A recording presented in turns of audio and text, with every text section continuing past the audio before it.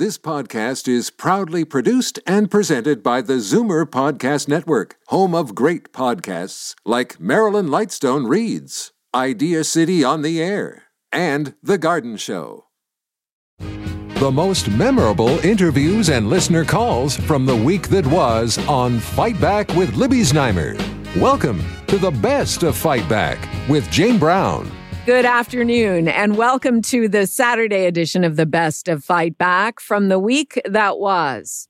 It seems like good news, but is it just a tease? We learned last weekend the governing PCs at Queen's Park are adding people 80 and over living in the community to the priority list for COVID-19 vaccinations, with the first week of March as a potential goal to begin giving shots.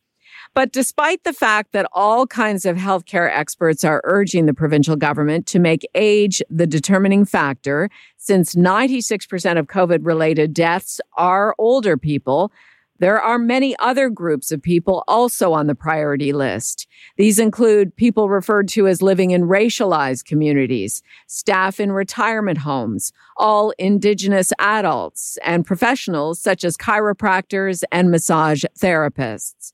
On Family Day Monday, Libby Znaimer spoke with our Zoomer squad about the provincial COVID vaccine rollout, Bill VanGorder, Interim Chief Policy Officer at CARP, and David Cravit, Chief Marketing Officer at CARP and Vice President here at Zoomer Media.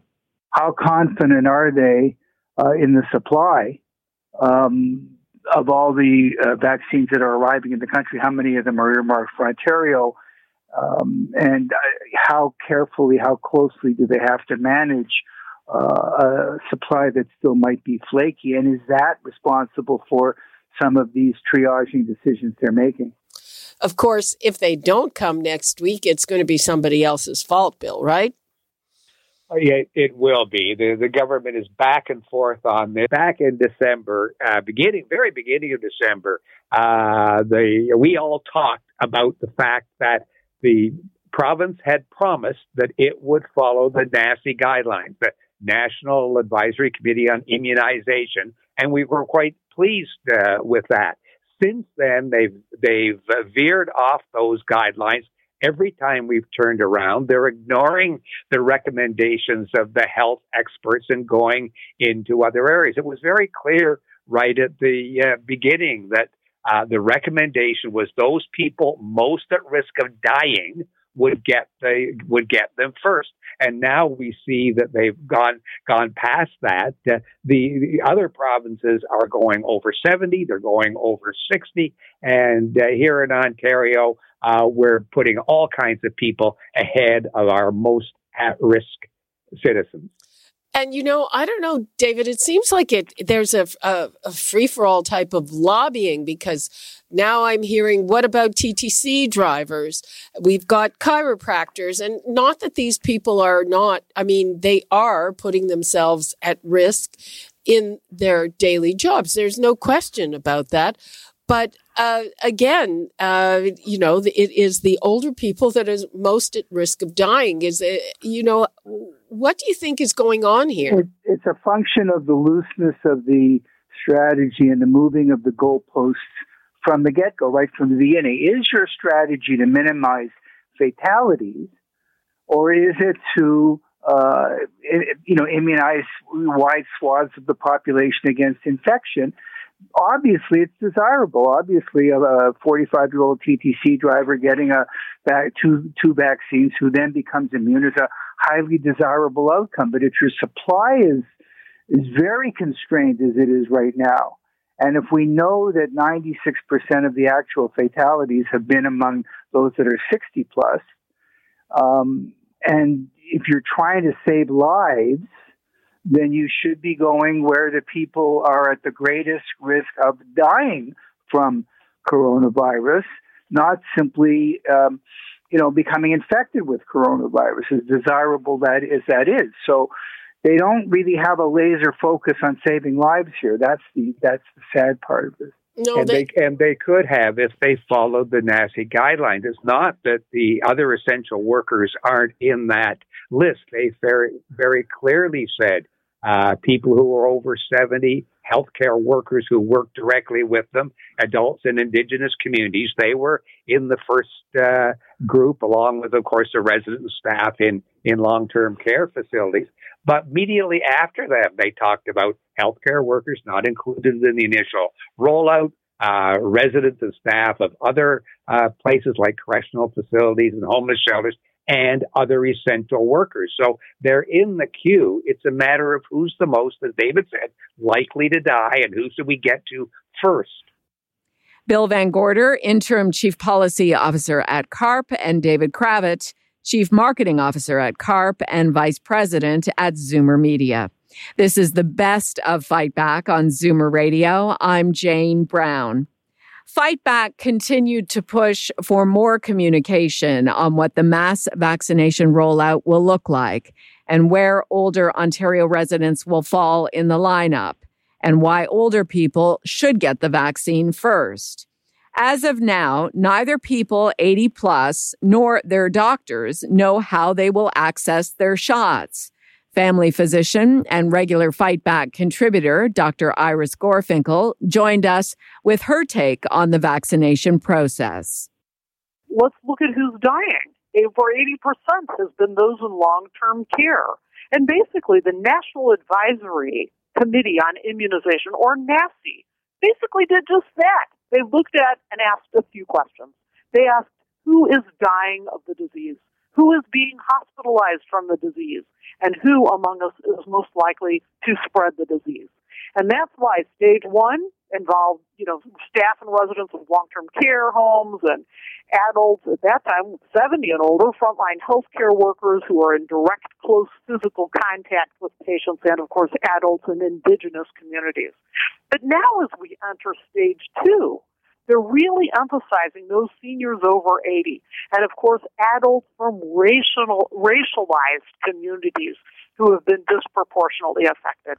So we need to define that. Who are those racialized individuals? Those who are Black, those who come from South Asian communities, those who are low income. In fact, if you consider low income, nearly half of all cases live in low income areas. Okay, but Iris, according to, it's a very big list of priorities, and it includes all kinds of essential workers. I'm an essential worker sitting here. Yeah, but behind many layers of plexiglass. Exactly. So although you're an essential worker, if it weren't for the longer-term health conditions, you would actually be probably in a somewhat later stage. But you have other things that justify putting you into the second stage. But you're right. A lot of, the marginalized, it's a super long list. They want to, the second stage is supposed to encompass people, residents and staff in shelters and correctional facilities and group homes, the homeless, migrant workers, first responders, police, firefighters. But it's interesting. Healthcare workers are actually a somewhat less of a focus. They want to get those primary caregivers to those who are at high risk. For all of our sighs and worries about, who's on the list and how we're going to prioritize, the problem is we don't have the supply. So we've approved 2 vaccines. We've got the Pfizer vaccine, and remember, that requires all that special storage. So that means family doctors like me can't easily give it. And same with the pharmacies. Like, how are we going to give out something that has to be kept at minus 70 degrees? And that's the majority of the vaccines we hope to start getting now. Now, that could change if we approve J&J, that's still not approved, and AstraZeneca, which is also not approved. But we've got our struggles ahead of us, for sure. But the problem right now has been one of, when are we getting the shots in? When are we finally going to receive them? Have you been getting, we here have been getting lots of calls from people saying, okay, how will I know when it's my turn? Are your patients turning to you to try to figure that out? You know what? They are. And it's a shared mutual exercise in helplessness right now. They're begging me to put them on a list, and the list is, I'm not even sure when I'll have the vaccine in my own office. What we know is the second stage of the vaccines do not really involve family doctors just yet. What they're doing is planning to give it out, and hospitals, some 20 hospitals across Ontario, are going to be administering these vaccines. They're having on-site clinics for northern and remote First Nation communities and on-reserve Indigenous residents, on-site clinics for adult chronic home care recipients, and it's mobile sites, which I'm excited about, but even that is very limited. It's limited to living facilities in which lots of people are congregating, older people, and urban Indigenous communities. So Ontario is now working on, and this is exciting, Ontario is now developing a web portal for booking vaccine appointments. But how long will that take? We don't know. That was family physician Dr. Iris Gorfinkel. You're listening to the best of Fight Back on Zoomer Radio. I'm Jane Brown. Coming up after the break, what the coordinators of the provincial outbreak response and the Toronto response are saying about the vaccine rollout. You're listening to an exclusive podcast of Fight Back on Zoomer Radio. Heard weekdays from noon to 1. Good isn't good enough. Make way for the best of Fight Back with Jane Brown on Zoomer Radio. Welcome back. Tens of thousands of older adults are welcoming the news that people 80 and over have been added to the priority list for the first phase of COVID-19 vaccinations in Ontario. At the same time, there is a lot of criticism about what is turning into a very long list, since it's become clear that prioritizing by age has worked well in the countries with the best rollouts and the best way to prevent death and serious illness related to COVID-19. On Tuesday, Libby welcomed Dr. Dirk Huyer to the show. He is Ontario's chief coroner, coordinator of the provincial outbreak response, and sits on the vaccine distribution panel. There's no question about that. That age is recognized as a key risk factor, especially those over age 60, key risk factor for severe illness and mortality.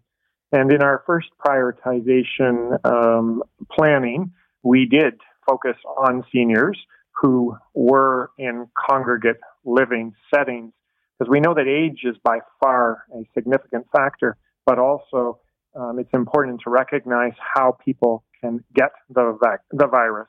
And unfortunately, what we've seen, the tragedy over the COVID period of time, those in long-term care and retirement homes and other congregate settings, there's a greater risk of transmission.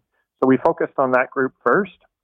We also focused on healthcare workers, because we know that there is a significant risk of exposure to their patients if the healthcare worker happens to be unwell, but also to the healthcare worker, and important to ensure that we have the health capacity to respond to those who have illness. And then finally, the other two areas, one being adults with chronic home care, many of them being in the older population, and also Indigenous, given the significant risk.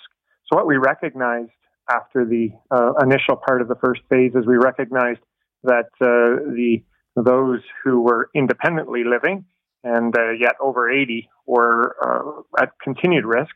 And we heard feedback from a number of others that in the healthcare worker priority group, there were a number that were not patient-facing and a number that weren't at an older age. So we moved the over 80 back or more forward to where we are now to appropriately respond to that increased risk.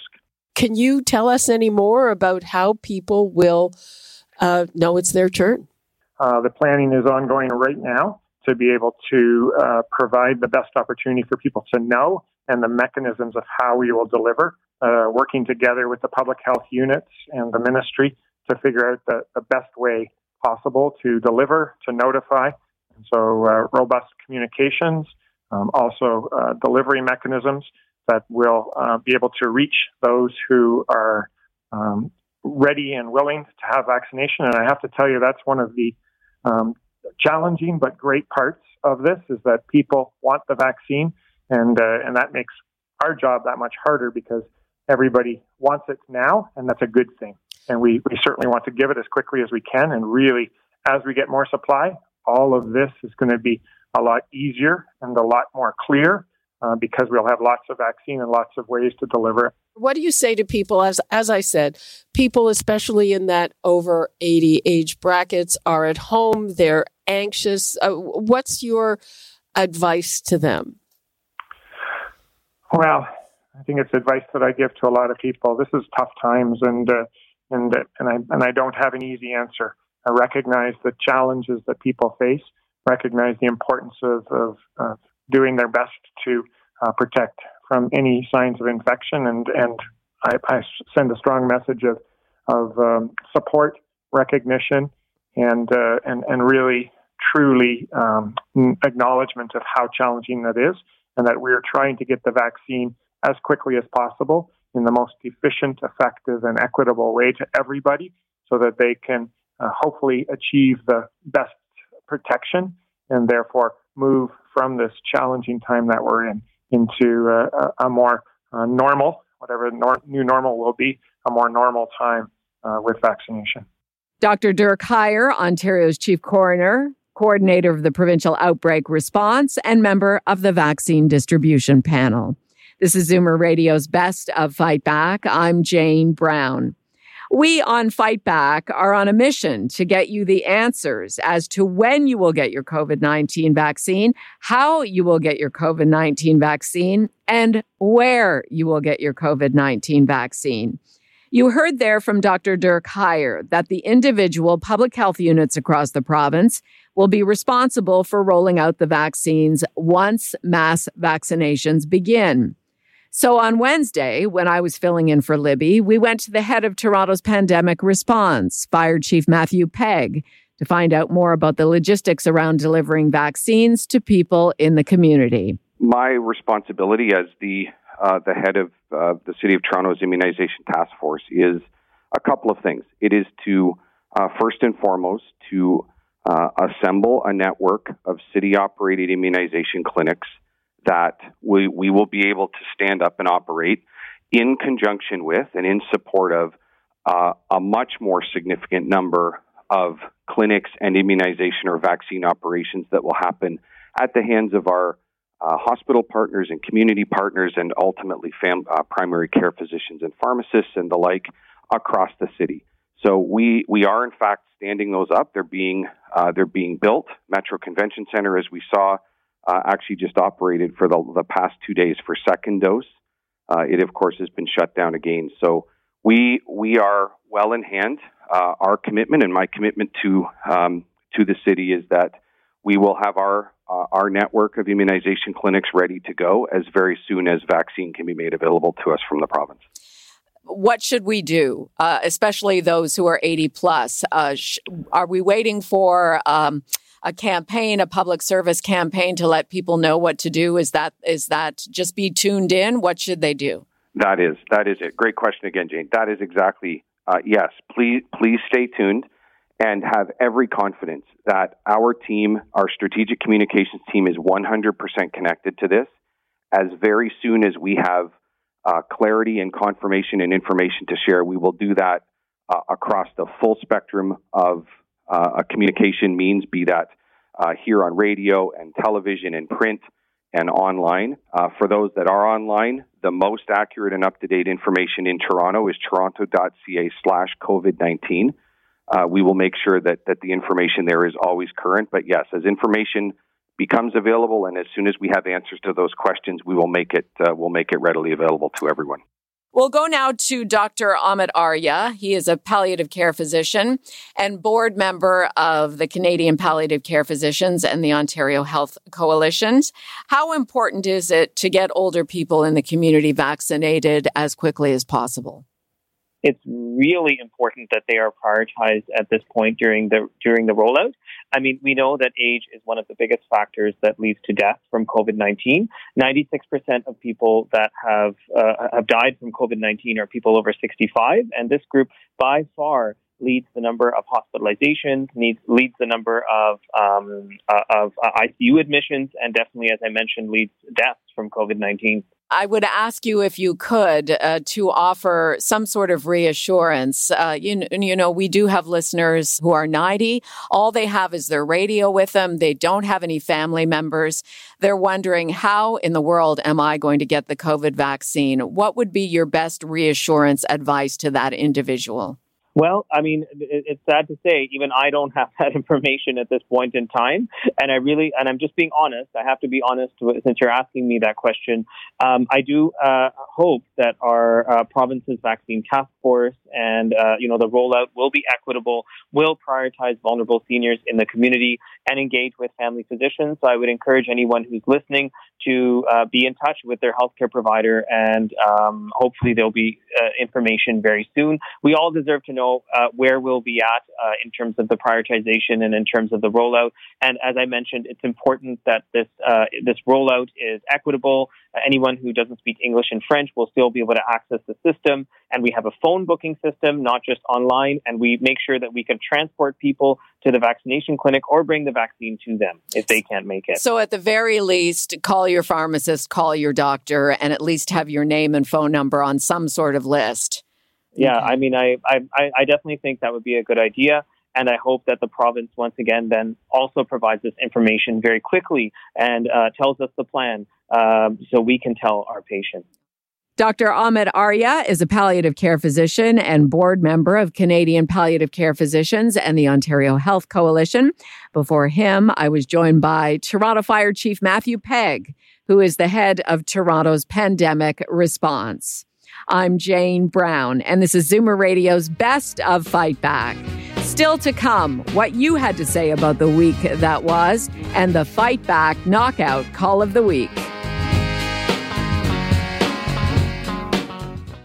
You're listening to an exclusive podcast of Fight Back on Zoomer Radio. Heard weekdays from noon to 1. Zoomer Radio, pulling no punches with the best of Fight Back with Jane Brown. Fight Back with Libby Znaimer brings you comprehensive coverage of the news stories that interest you and your reaction to them on the phones. We've gone through the audio. Here are some of the best calls of the past week. Deborah in Georgina phoned to tell us how frustrated she is with Canada's and Ontario's COVID-19 vaccine rollout. I have lost a year out of my life like everybody else. I'm turning 71 in May. If I'm not going to get vaccinated until the end of September, that takes me to a year and a half and everybody else. Personally, I find this whole situation despicable, and I'm even more frustrated. I have my family and my grandchildren in Israel, and I know everything that's going on there, okay? They have vaccination stations there where they're providing food as encouragement to try to get people to come out for the anti-vaxxers. They've got stations now where you can drive through in your car, get tested, and in 24 hours, they're going to get back to you and tell you if you tested positive or negative. I don't care if it's winter. If somebody organized a rally down in Queen's Park, and I don't even live in Toronto anymore, I would drive in and I would go there because Trudeau is pulling the eyes over all of us. Suzanne is an Ontario snowbird who lives half the year in Mexico and called to say that's where she got her COVID vaccine. I am in a small town in between Cancun and Playa del Carmen called Puerto Morelos in the community. I'm not in I'm just in a little house in a Mexican community. And did they ask if you were a resident or what did they I am a temporary resident. So you had to be a temporary resident to qualify. And over 60. Okay, over 60. That's 60, and they're telling us that by end of February or March, everybody over 60 will be done here. Wow. I don't know if they'll get there, but that's what they're telling us. Dennis in Brampton called with his view on how lockdown should be conducted in the best interest of public safety and the economy. There is now experience that in terms of the effect on the economy, that a hard lockdown is better for the economy than the stop and start or no lockdown at all. And I think what we've done is we've been playing at the edges with the lockdowns and not giving it enough time, nor being as restrictive as other jurisdictions, which have already been discussed on the show, have. And so if it's about the economy, the lockdown is more effective. And now, Fight Back's Knockout Call of the Week.